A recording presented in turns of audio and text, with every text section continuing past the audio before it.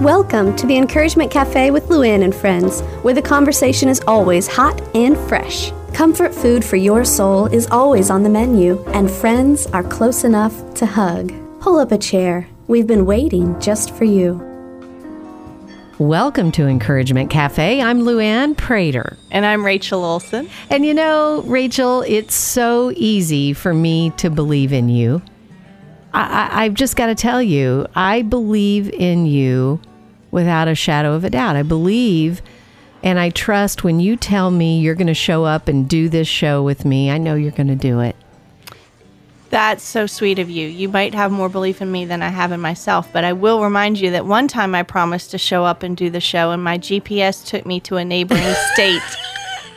That was hilarious. I did not show up very well that time. Yes, that is true, but that wasn't intentional. Correct.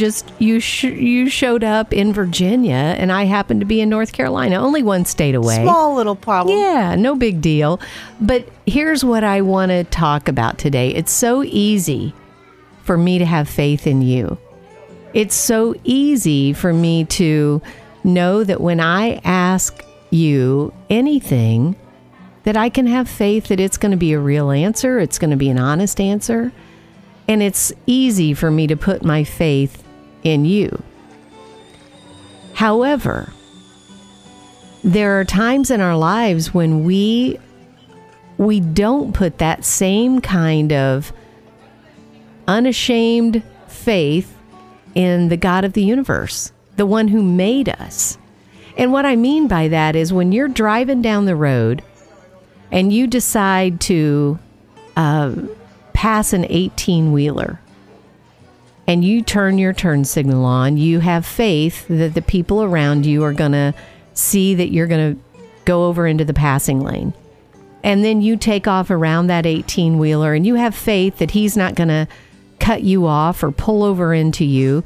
You have faith that you're going to go in behind him and he's not going to run over you. You have faith that these things are going to work out the way they should.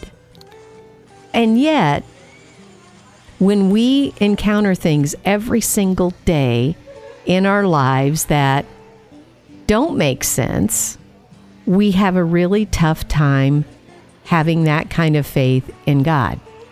Well, right, because that's how I wound up in Virginia when I was trying to get to North Carolina, because I had faith in my GPS. I had faith in Siri. I had put in the correct address. Right. And I assumed that she knows where she's taken me. And so when she told me to turn, I turned. When she told me to stop, I stopped. She told me to go, I go. And I wound up on a dirt road being chased by dogs.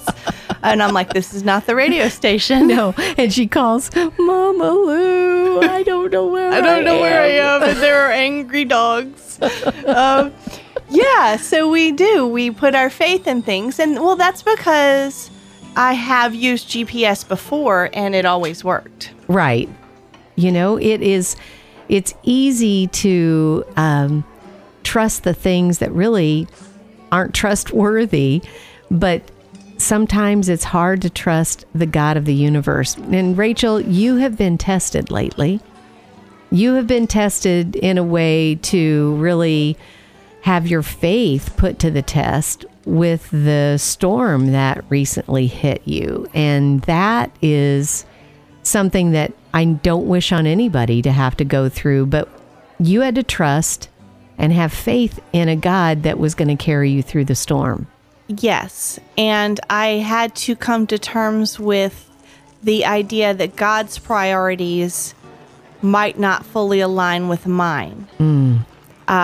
In other words, God might not be as concerned about the closet full of clothes that I'm concerned about losing, or the furniture, or the television, or the thing that you just bought last week. And blowing away it goes. So sometimes God doesn't behave or do what we pray or ask or hope that he will do, but then we have to trust that what he does do is what we need. Well, that is so easy to say to someone, isn't it? But it's really hard to live it out at times.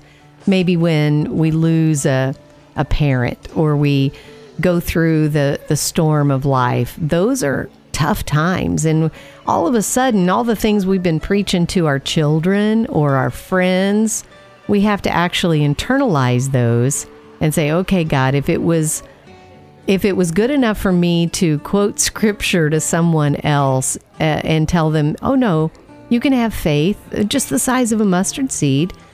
But when we're facing that storm and it's crashing in and you have to evacuate and leave everything behind, it's totally different practice. Yes, then you're patting down your pockets saying, where did I put that mustard seed? It's tiny and I can't find it now. So Rachel, when we believe in Christ and we say, God, I accept you as my Lord and Savior, whenever we did that in our life, the Holy Spirit took up residence inside of us. And at that moment, it was done. It was done. Our salvation was secure. It was sealed. And so we are assured that that power is there to get through anything, that love is there to get through anything, that strength is there to get through anything. And sometimes I think we forget that's where our faith comes from. It's not faith in us, and it's not faith in this God of the universe. It's faith in that God that put a seal and gave us the deposit of the Holy Spirit inside of us. Well, everything you're saying is reminding me of one of the, for lack of a better description, one of the great benefits of being someone who is following Christ. And that is that our perspective can be taken off the temporal and the here and now and placed onto eternity, where we can say, okay, right now I'm facing a hurricane or a wildfire or an earthquake or, a job loss or a cancer diagnosis. And right now it seems like all hope is lost and my life is in tatters. But there's this whole other life to come. And that is secure. And all my treasure there, while my treasure here might wind up flooded and lost, all my treasure there is safe, because it's where moth cannot reach and thieves cannot reach and floodwaters will not reach. And so that is, to me, helpful perspective to remember what's going on here is temporary, and it might not work out the way we want it to work out, the way we hope or the way we pray that it will. But ultimately, we're sealed with that mark at the point of our belief and our salvation, and our eternal life is secure. And so when things are topsy-turvy here, take your perspective there. Well, it's easy to have faith in things that really don't deserve our faith. The things that we have every day facing us. We have faith that the lights are going to turn on. We have faith that the stoplight's going to work, that when we pull up to it. But to have the faith that comes from the inside, like deep in the inside of our being, to say, okay, God, I don't get it, but I don't have to get it. I don't have to understand, because you told me that I didn't have to have all the knowledge, all the wisdom, because I trust a God who does have all the knowledge and does have all the wisdom. And Rachel, I know when I read the Bible, it's easy for me to judge the folks in those stories and say, well, why in the world would you not believe in God? He was there for you before. He's going to be for you again. It's easy for me to kind of point an accusing finger at them, but I can look back on my life, and I bet you can too, in those times of our lives when God showed up. And we didn't understand at the time what in the world was going on until later. And we can look in the rearview mirror and see it.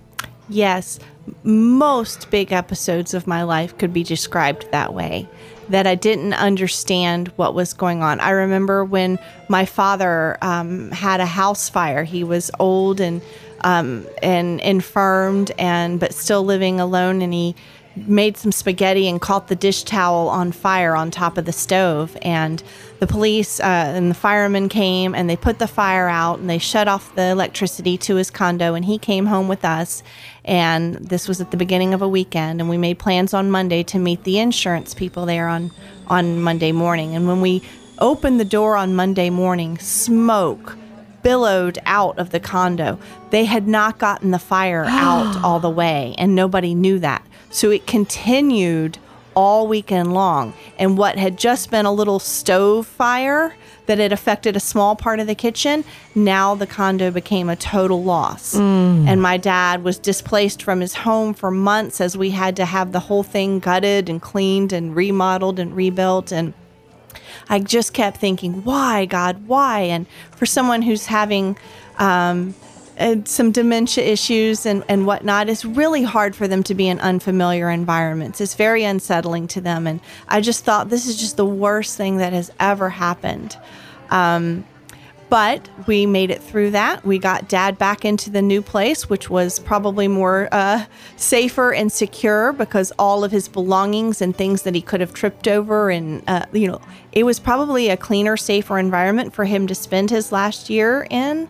And when he did go on to heaven, the entire place was ready to put right on the market. It didn't need remodeling or fixing up or cleaning out. And so those were the hidden blessings that I didn't see coming. And we put that house on the market. It was newly remodeled. It sold for $5,000 more than our asking price. Wow. It never would have done that in the state that it was in prior to the fire. So, there's always blessings. You can always see on the back end how God worked things together for the good.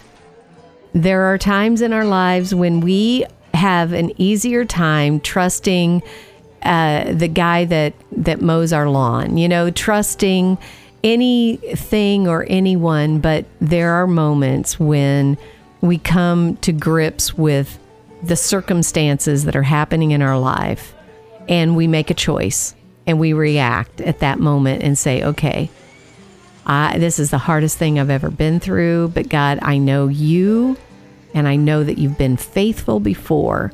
And so, Rachel, I know you are a big journaler, and I am a happenstance journaler. I will do it, and then I let it sit forever, and then I do it again.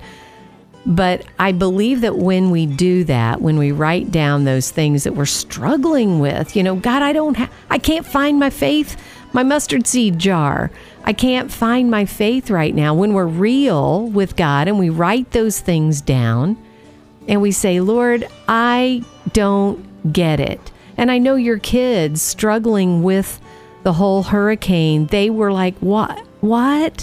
I don't get it. I don't understand. And it's okay to be real with God. He knows, and he is real. And so it's okay to be real with him and say the real things that are on our hearts. But then when we look back on those journals, that's when our faith grows. Well, yes, something about writing it down when I get it out of my head and onto the page. Usually that brings a measure of perspective and clarity that I did not have as it just bounced around inside my head. I don't know the why for that, the science or the rationale for why that is, but I just find it over and over to be true, that I get perspective and clarity as I write it all out versus when it's just being thought in my head. And also, if I don't seem to have that perspective coming as I'm writing it all out, when I then read what I wrote, it's almost like on that page, I know that it's me, but it's almost like that's one of my friends there. In other words, I can now speak to the person on that page. Like you were saying earlier, sometimes it's easier to tell a friend, oh, God's got this, God's got you, than when it's you in it. And you're like, but I don't feel like I'm got. I don't feel gotten.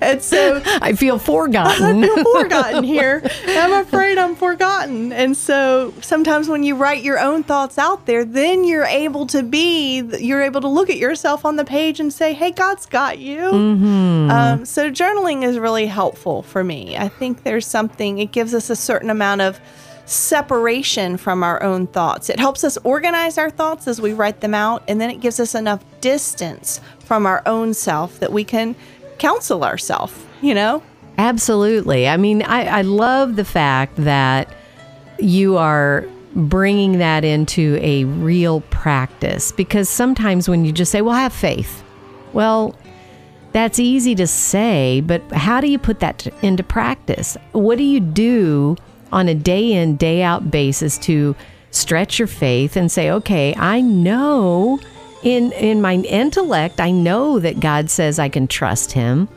And I know that the Bible tells me that, but how do I put that into practice every day? And so you're telling us a practical way to expand our faith and to really believe the things that God tells us are true.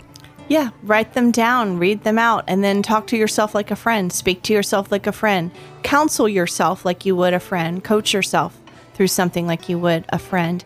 It's hard to have faith when you can't see how God could possibly work this out. For me, it always helps me if I can dream up any sort of possibility of how there might be some good to come out of this. If I can find even one fantastical even way, if my mind can think of some way, then it's like, okay.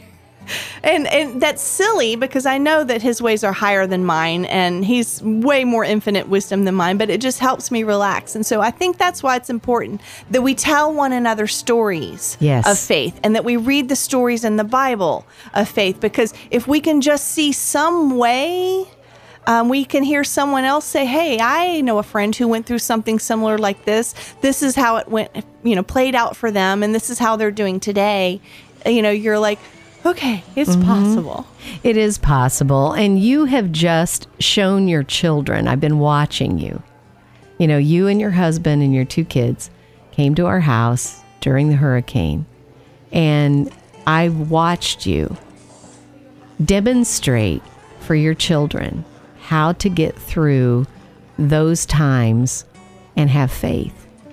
And I think not only telling them the stories, but helping them live it out and to be part of the story with them has been something that they will carry for generation to generation. It's like when you read about the Israelites and how God said, write it down, tell the stories of how I parted the sea, tell the stories how I freed you from Pharaoh, tell those stories over and over. Well, your family now has this rich, wonderful, faith-filled story of how Florence disrupted your life. And you came together as a family and you saw your way through. And I believe those stories shared with your family and demonstrating with your family is priceless. Well, I'm not thankful for Florence, but I am thankful for the bonding that it brought our family and the ways that it has grown our faith. Well, today we are talking about faith and what God can do with a little bit of it. I think it's easier for me to have faith that God is going to do something or God is going to provide for me when my own mind can figure out a way that he could do that. Right. But when my mind cannot see any way out of this, I cannot see how he could, he can do immeasurably more than we can even imagine. That's when it's harder for me to have faith. And so I'm reminded of the story in 2 Kings chapter 4. Where a widow is destitute. She has 2 sons. Her husband has died. She owes money. And so to collect the debt, her creditors are going to take her sons and make them slaves, and will lose everything. And so the prophet Elijah comes by and says, basically, how can I help? What do you have? And she's like, I have nothing. I have nothing in my home except a jar that has a little bit of olive oil in the bottom of it. So he says, okay, great. Give me that jar, and I want you to find every other empty jar you've got. I want you to go to your neighbors and ask them if you can borrow some mason jars and bring them all in here. And then I want you to bring your sons in here to watch this. And then I want you to close your door, and I want you to pick up that jar that has the little bit of olive oil in the bottom and begin pouring it. And I want you to fill as many jars as you can. Well, this made no sense, right? How does 2 inches of olive oil fill 18 mason jars full or whatnot? But she has faith enough to do what he says. And sure enough, the oil keeps pouring and pouring and pouring. It's like the multiplication of the fishes and the loaves kind of a thing. And when she gets to the very last jar, as she fills that last jar up, that's when the oil runs out. But she now has so much olive oil that she can sell it. And that's what he tells her to do. Now go take this jars in the marketplace, sell them, and pay off your creditors. And then live, you and your sons, off of the rest of that. I mean, it was more than 18 jars. I can't even imagine. Can you? No. How many jars that took? But there it was. It was just Elisha telling her, do this. Take what little bit you've got, what tiny bit of oil, what little mustard seed of faith you have. Take what little bit you've got and exercise that, right? You know, you have the faith and then God provides. All she needed to do was have enough faith to try this crazy thing she was being told to try. And then, you know, her little home turns into an olive oil factory. She's like the largest producer of olive oil in the region. But, you know, that reminds me of the little saying that my pastor used. He said, God can do more with your little than you can do with your more. So, in other words, whenever we think, well, if I had more, then I would have more faith. That's just the opposite of how God works. God says, no, bring me your little bit, and I will do more with that than you could ever do with more. So if she had 3 or 4 big jars of olive oil, then she would have tried to make do the best you can with what you got. That's how we are, right? We're going to pull ourselves up with our own bootstraps. But God says, no, it's good that you only have a little bit to offer right now. It's interesting to me in the Bible how often people were asked to do something that didn't make sense. Now, you and I know that God has the power to just heal, just say the word, think the thought, but how often people were told to go down to the river and put mud on their eyes. Right. Do these crazy things that really weren't actually part of the healing process at all, except that what it was is a demonstrative way that they could exercise their faith. If they were willing to go do the crazy thing, walk down to the river and put the mud on their eyes, that was all the faith and belief they needed to demonstrate for God to heal. So yeah, throughout the Bible, they're always doing, odd things, it seems, before the healing comes. And it's never the thing itself that they do. Right. Other than it's an exercising of their faith. Right. Like the man who was laying on his mat sick. He says, pick up your mat and walk. He didn't say, get up and walk. He said, pick up your mat and walk. And so there was something that God is always asking us to do, to have the faith to do, to give that little bit and say, okay, God, I don't know how it's going to happen. So maybe that is you right now. Maybe you have felt like, I just don't have enough faith to see God work in my life. Well, great. You're in good company because all of us have hit that spot, and many people in the Bible. And that's when God shows up in a big way. So this week, I want you to visualize that mustard seed and say, God, I don't have a lot, but what I have is yours. And may the God of hope give you the courage to encourage others. Maybe give them a mustard seed. Thanks for joining us today at Encouragement Cafe with Luann and Friends, where women gather, friends laugh, and hearts mend. Let's continue our conversation. Hop online when you get a chance to sit down and breathe at encouragementcafe.com. Remember, this is God's ministry, so we ask for your prayers as we reach out to women in Jesus' name. We'll see you back here next week where we fill you up one cup at a time. Luann, I'm so excited about the new Encouragement Cafe website. We've got devotions on there. We've got past radio shows on there you can listen to. We have Bible studies taking place on there. There's so many ways to get a dose of encouragement from the website. So I'm excited to send people to check it out. I am too. And you can always see where we're going to be next. We have events happening all over the country. Check it out, encouragementcafe.com.